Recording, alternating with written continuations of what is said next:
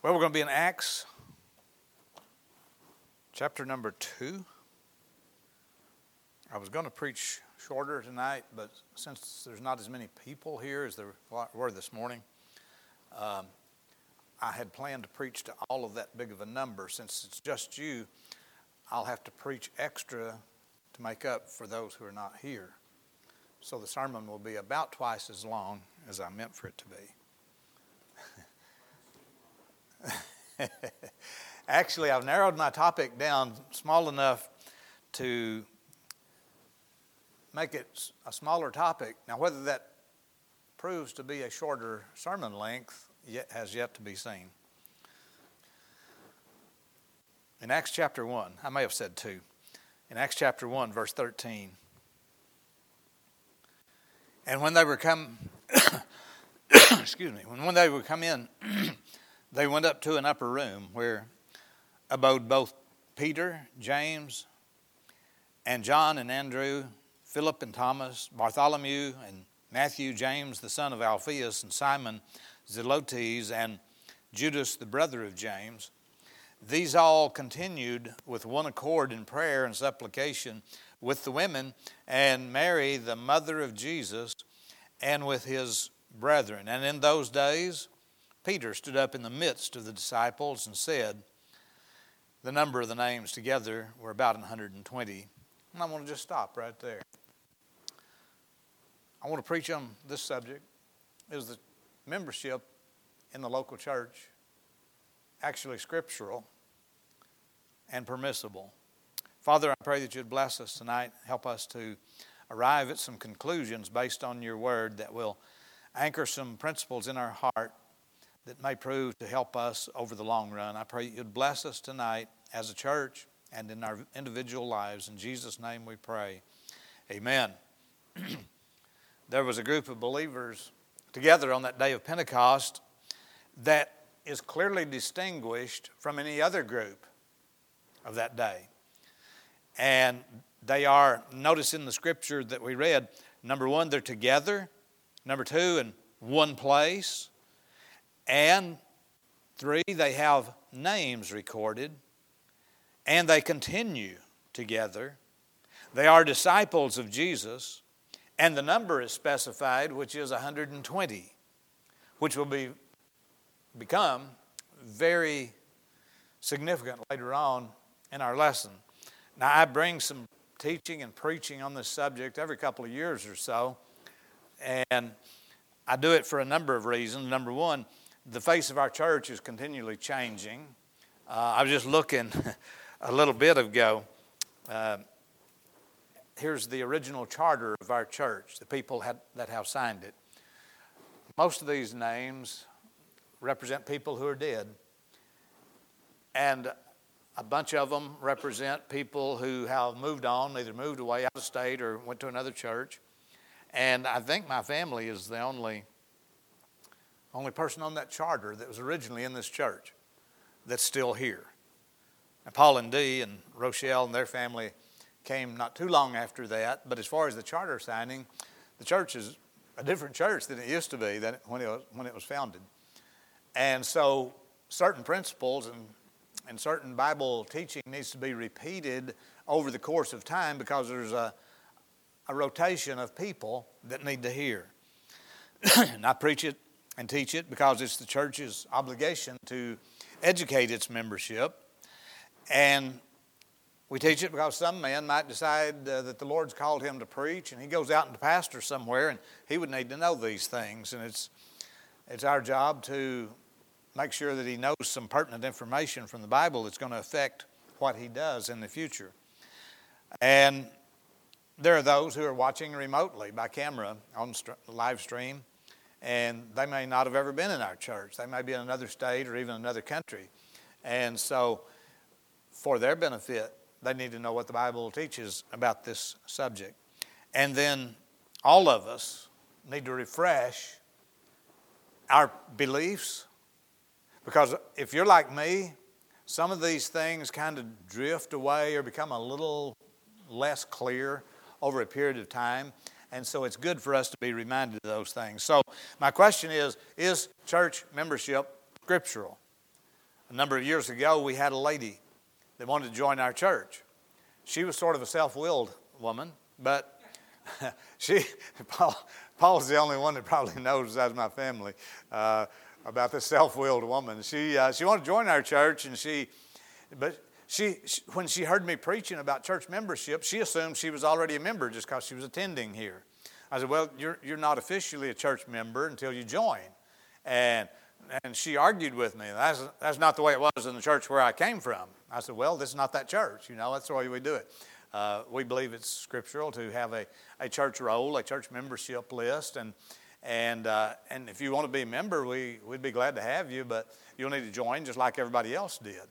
And she was mully-grubbing and mumbling, and she didn't like that. But finally, after she accosted me on a number of occasions, finally she said, all right, Pastor, I'll do it your way. I'm going to join. And I said, well, during the invitation time, all you have to do is just come forward and present yourself for membership during the invitation at the end of the sermon. Well, even in that, she still had a little bit of a bone to pick, and I didn't carry it any further. But she stood up over on one side of the church, and after the invitation was given and just before we dismissed in prayer, she raised her hand and said, I want to join the church. And so instead of having a public showdown, it's not absolutely necessary that you come to this altar to make an official decision. And so I didn't press the issue. But just to show that she was going to have a little bit of her own say in this, she said, I want to join the church. And so I asked the church, I said, if you'd like to have Miss Mullygrubber as a member, then would you say amen? And so we voted by voice to receive her into the membership. But that's some people's background, some people's teaching is that if you just go to a church, you're automatically a member. But we'll see as we go through some of these principles from Scripture that would be not the case of a real church membership. So membership in a local church, does it have scriptural support, or does it even imply that an official membership, an official roll, an official list, should one exist? Well, some would say, well, what about just the body of believers all the way around the world? Aren't you a member of that? And that would be a discussion for us for another day. But for right now, if we just said, if a person is a member of the body of Christ or the family of God at large, then the local church should at least be a microcosm of that larger group of people that are believers around the world. And so it would be the expression of that larger body of Christ. So are there reasons? Well, let's look at them. Number one, first of all, God keeps lists. God keeps lists. As believers, we have our names written in the Lamb's Book of Life, Revelation chapter 20, verse number 12. And it's very clearly spelled out that God keeps a list about that when people are in His book, in the Lamb's Book of Life, the saved people that are there. I'm glad my name's on that list, aren't you? And that's great, but however, it's important also to have our name on the list of a local church. Not that is greater than being on God's list, but it's just a small particle of that bigger group of people that we know as saved people. So why? Well, it's a place where we can join and give our resources to further the work of Christ. It's a place where we can belong and be loved. It's a place where we can serve others, and it's a place where we're accountable. We live in a time, as you well know, where people don't like to be accountable to anybody, but that's one of the purposes of the local church. It gives us a place to be accountable with our lives. The Bible does not directly address the concept of a formal church membership, but there are several passages that strongly imply that it is completely logical and would not be anti-scriptural at all. If God keeps lists, surely we can. Number two, the Jerusalem church added to a list. In this passage of Scripture that we just read, and in Acts chapter 2, in verse number 47 to be specific, it says, praising God and having favor with all the people. And the Lord added to the church daily such as should be saved. And so salvation was a prerequisite for belonging to that church. And that's why we do that. When somebody wants to join our church, we first want to know if they're saved. We want them to be saved, and we'd like for them to be members of the church. But if they're not saved, we wouldn't do ourselves any favor by going against God's pattern of accepting people into the membership who are not saved. It's not a club, it's God's people. Acts 2:41 says, "Then they that gladly received his word were baptized, and the same day there were added unto them about 3,000 souls." So it seems like somebody there, they said there was 3,000 souls, somebody there was keeping up with some people. Somebody was keeping a list. Somebody was keeping up with the number. And then number 3, the early New Testament church elected people from a list. See, we're talking about a membership list, a membership roll. And this early New Testament church, in Acts chapter 6 and verse number 3, when the widows and orphans are not being served properly because of being neglected, then the apostles said, okay, we're going to choose out some men among you. Among whom? Well, whoever was in that group. We're going to choose out some men from among you, full of the Holy Ghost, and make them, some theologians say those are the first deacons, and others say, well, they were just kind of like assistant pastors. Either way, the truth is, and the principle is, that as they chose people to serve in that church, they chose people from among themselves. If they didn't have some sort of accounting method by knowing who's in that group, how would they know who to choose from? Does that make sense? I mean, would you drive across town and find somebody over there to be a deacon or an assistant pastor? He said, choose from out among you. So that implies a group. We believe that people ought to, if they're going to serve in this church, they ought to be a member in this church. And we believe that's biblical according to this pattern here. When I was associate pastor in Denver, we had a couple of ladies stop by the church one day, and they came in. I was doing something in there, don't remember what, but I was in the auditorium, or maybe they told the secretary they wanted to speak to the pastor, and he wasn't in, so they spoke to me. And they wanted me to show them around the church, and I did. I thought they were looking for a church. And so after we talked for a little bit, they said, well, we kind of like this place. We would like to be Sunday school teachers. I said, well, that's wonderful. When do you intend to join the church? And they said, oh, we didn't intend to join the church. We just want to teach Sunday school. I said, well, that's not exactly the way we do it around here. You don't just drift through and teach a Sunday school class. If you're a member, then that would change the picture.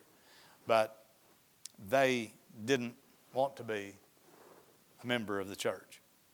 And are there any other principles in the Word of God that might guide us towards understanding that a church membership role is appropriate?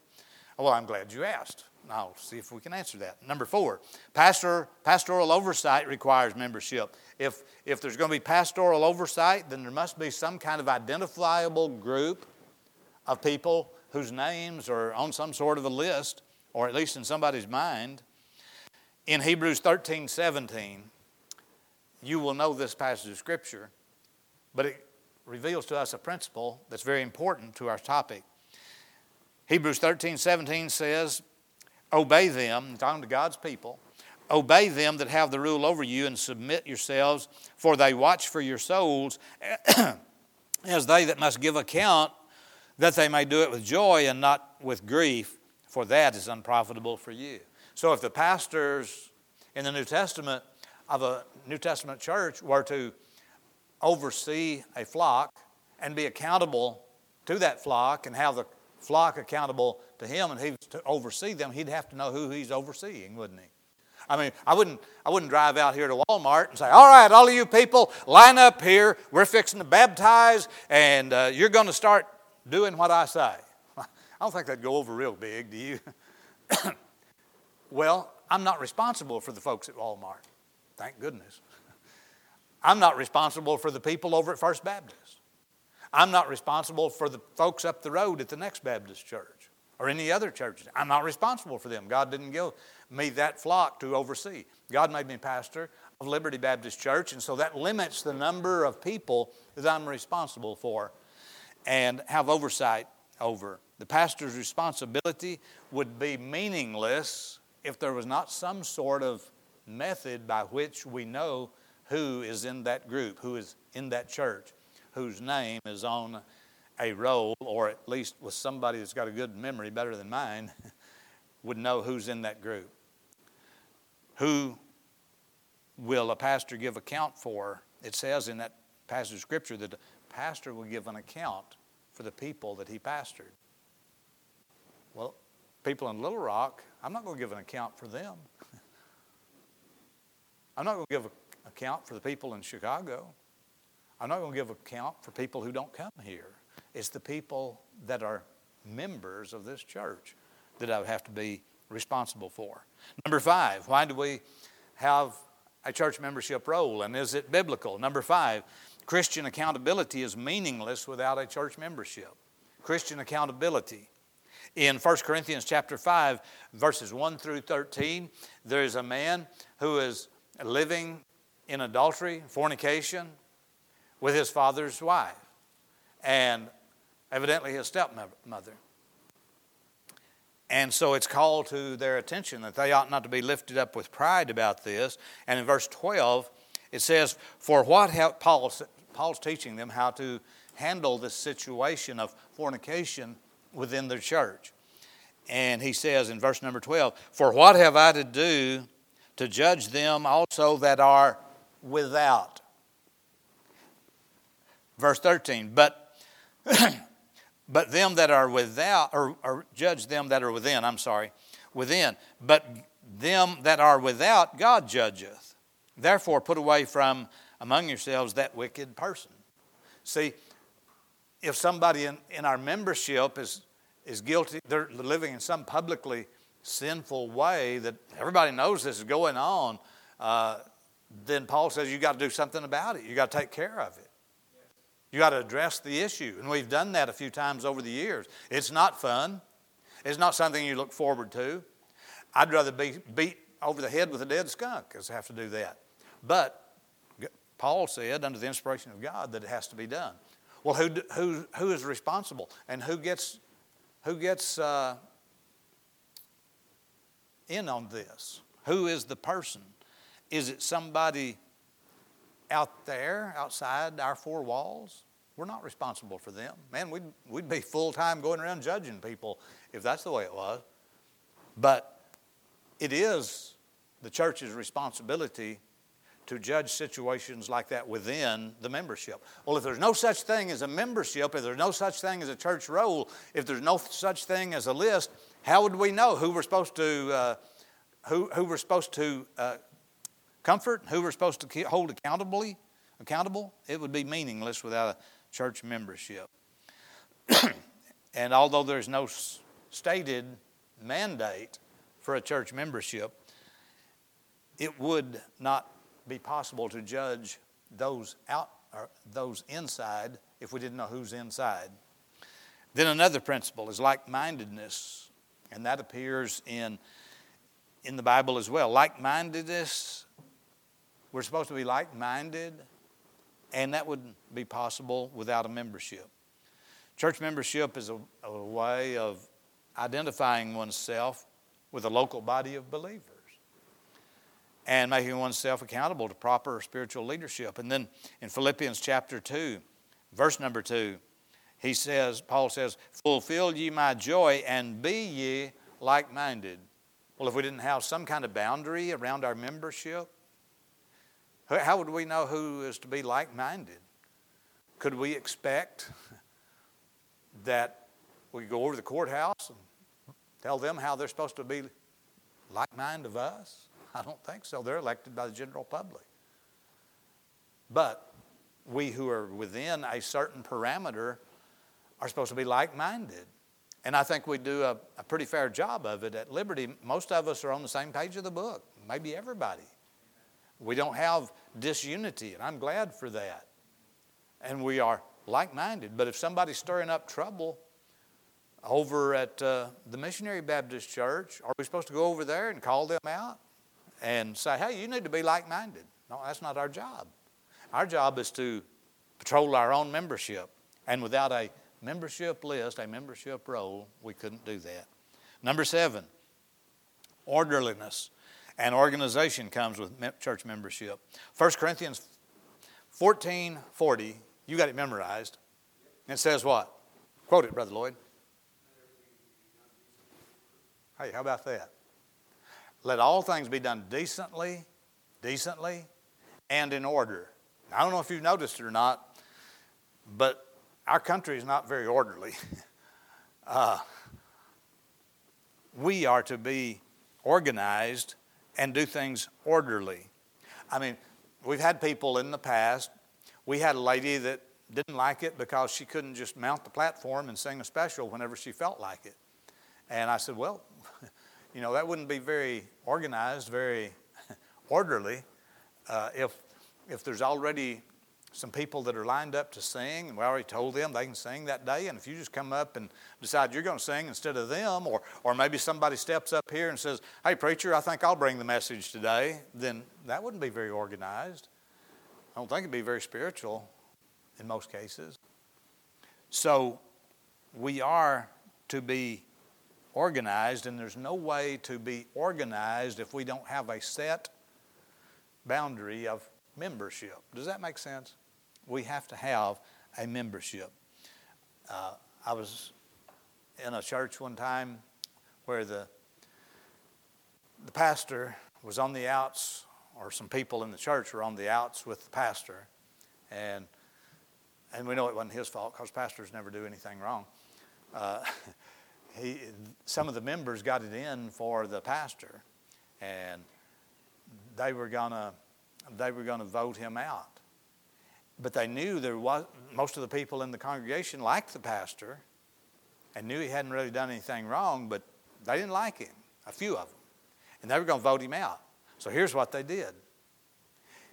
They went out and found some old members who somewhere back down the line joined the church.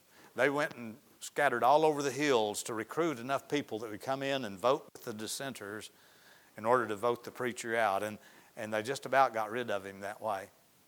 That's not the way it's supposed to be done. That's why we have in our church constitution, if someone who is a member, if they don't attend on a somewhat regular basis, they don't get to vote. If they hadn't been around in a while, and we do this, and it's getting about time to do it again, we do this every few years. If somebody in our church constitution, if somebody doesn't attend the church in 6 months, and I mean apart from being in the hospital or bedridden or something like that, we understand medical reasons. But if somebody just don't want to come to church, and they don't show up for 6 months, then we can remove them from the list. We don't have a active and inactive list of members. You're either a member or you're not. You know, if you're not active, we don't consider that person a member, and so we can remove them for that reason, so that if something comes up in the church, some kind of a revolt comes up in the church, and 2 or 3 people can say, well, we'll go gather up all the old members. They ain't been here. Those old moss-back Christians haven't been here in 6 or 10 years, but we're going to gather them up so they can come in and vote. Now, that wouldn't be very smart of us to leave ourselves wide open to do that.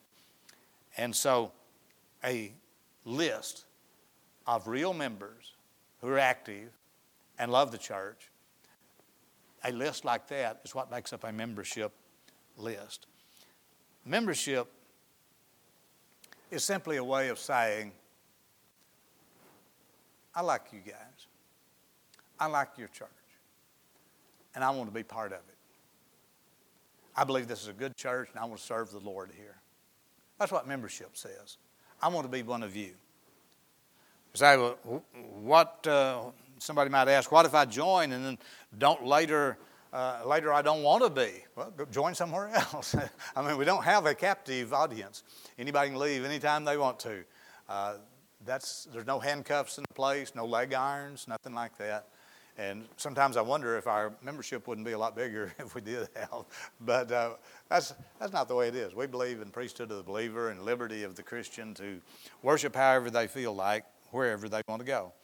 And if somebody finds out later on, well, I just don't believe it's a place where the Lord wants me. Well, that would be their business to decide whether or not this is where the Lord wants them. I think most of the time people haven't really prayed about it openly with the Lord. They have already made up their mind and then asked the Lord to rubber stamp their decision. That's bad.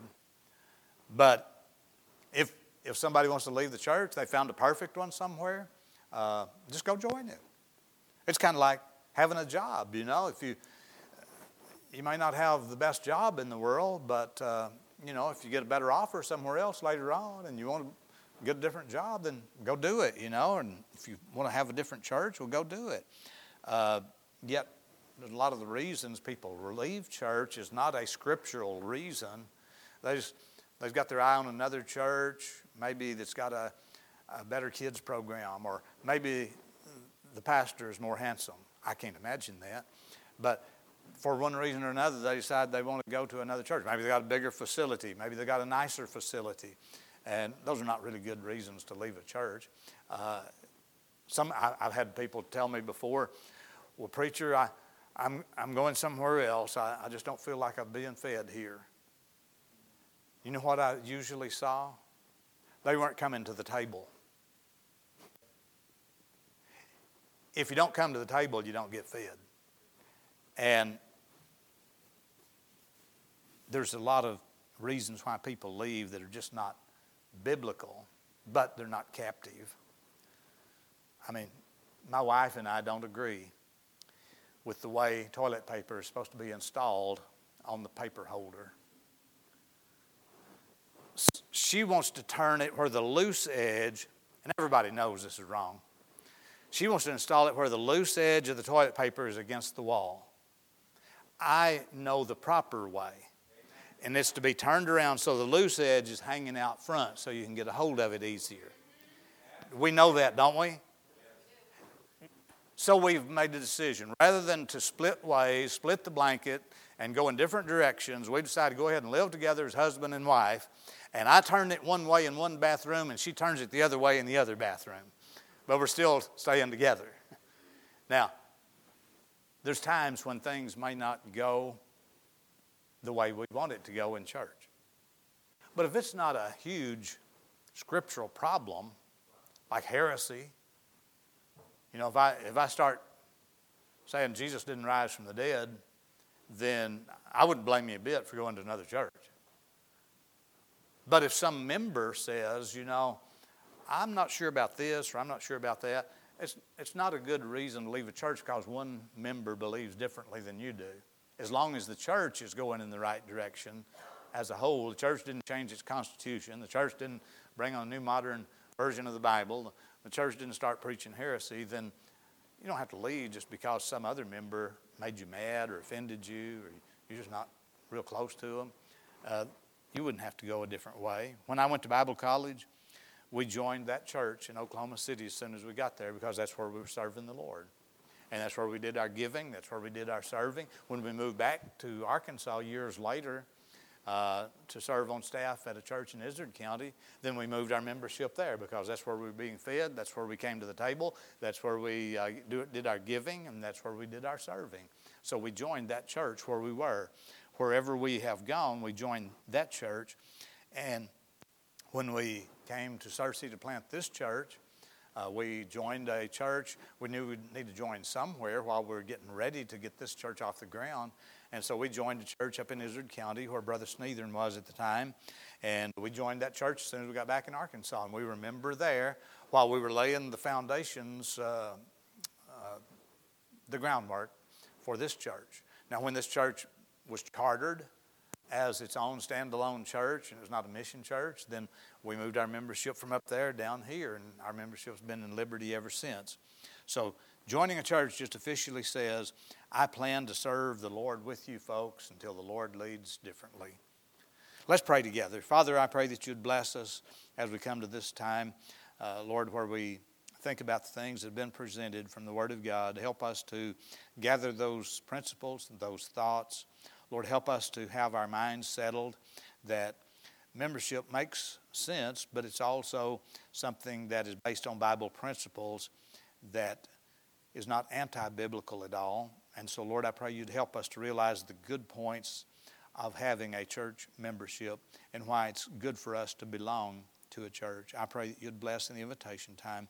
In Jesus' wonderful and precious and sweet name we pray. Amen.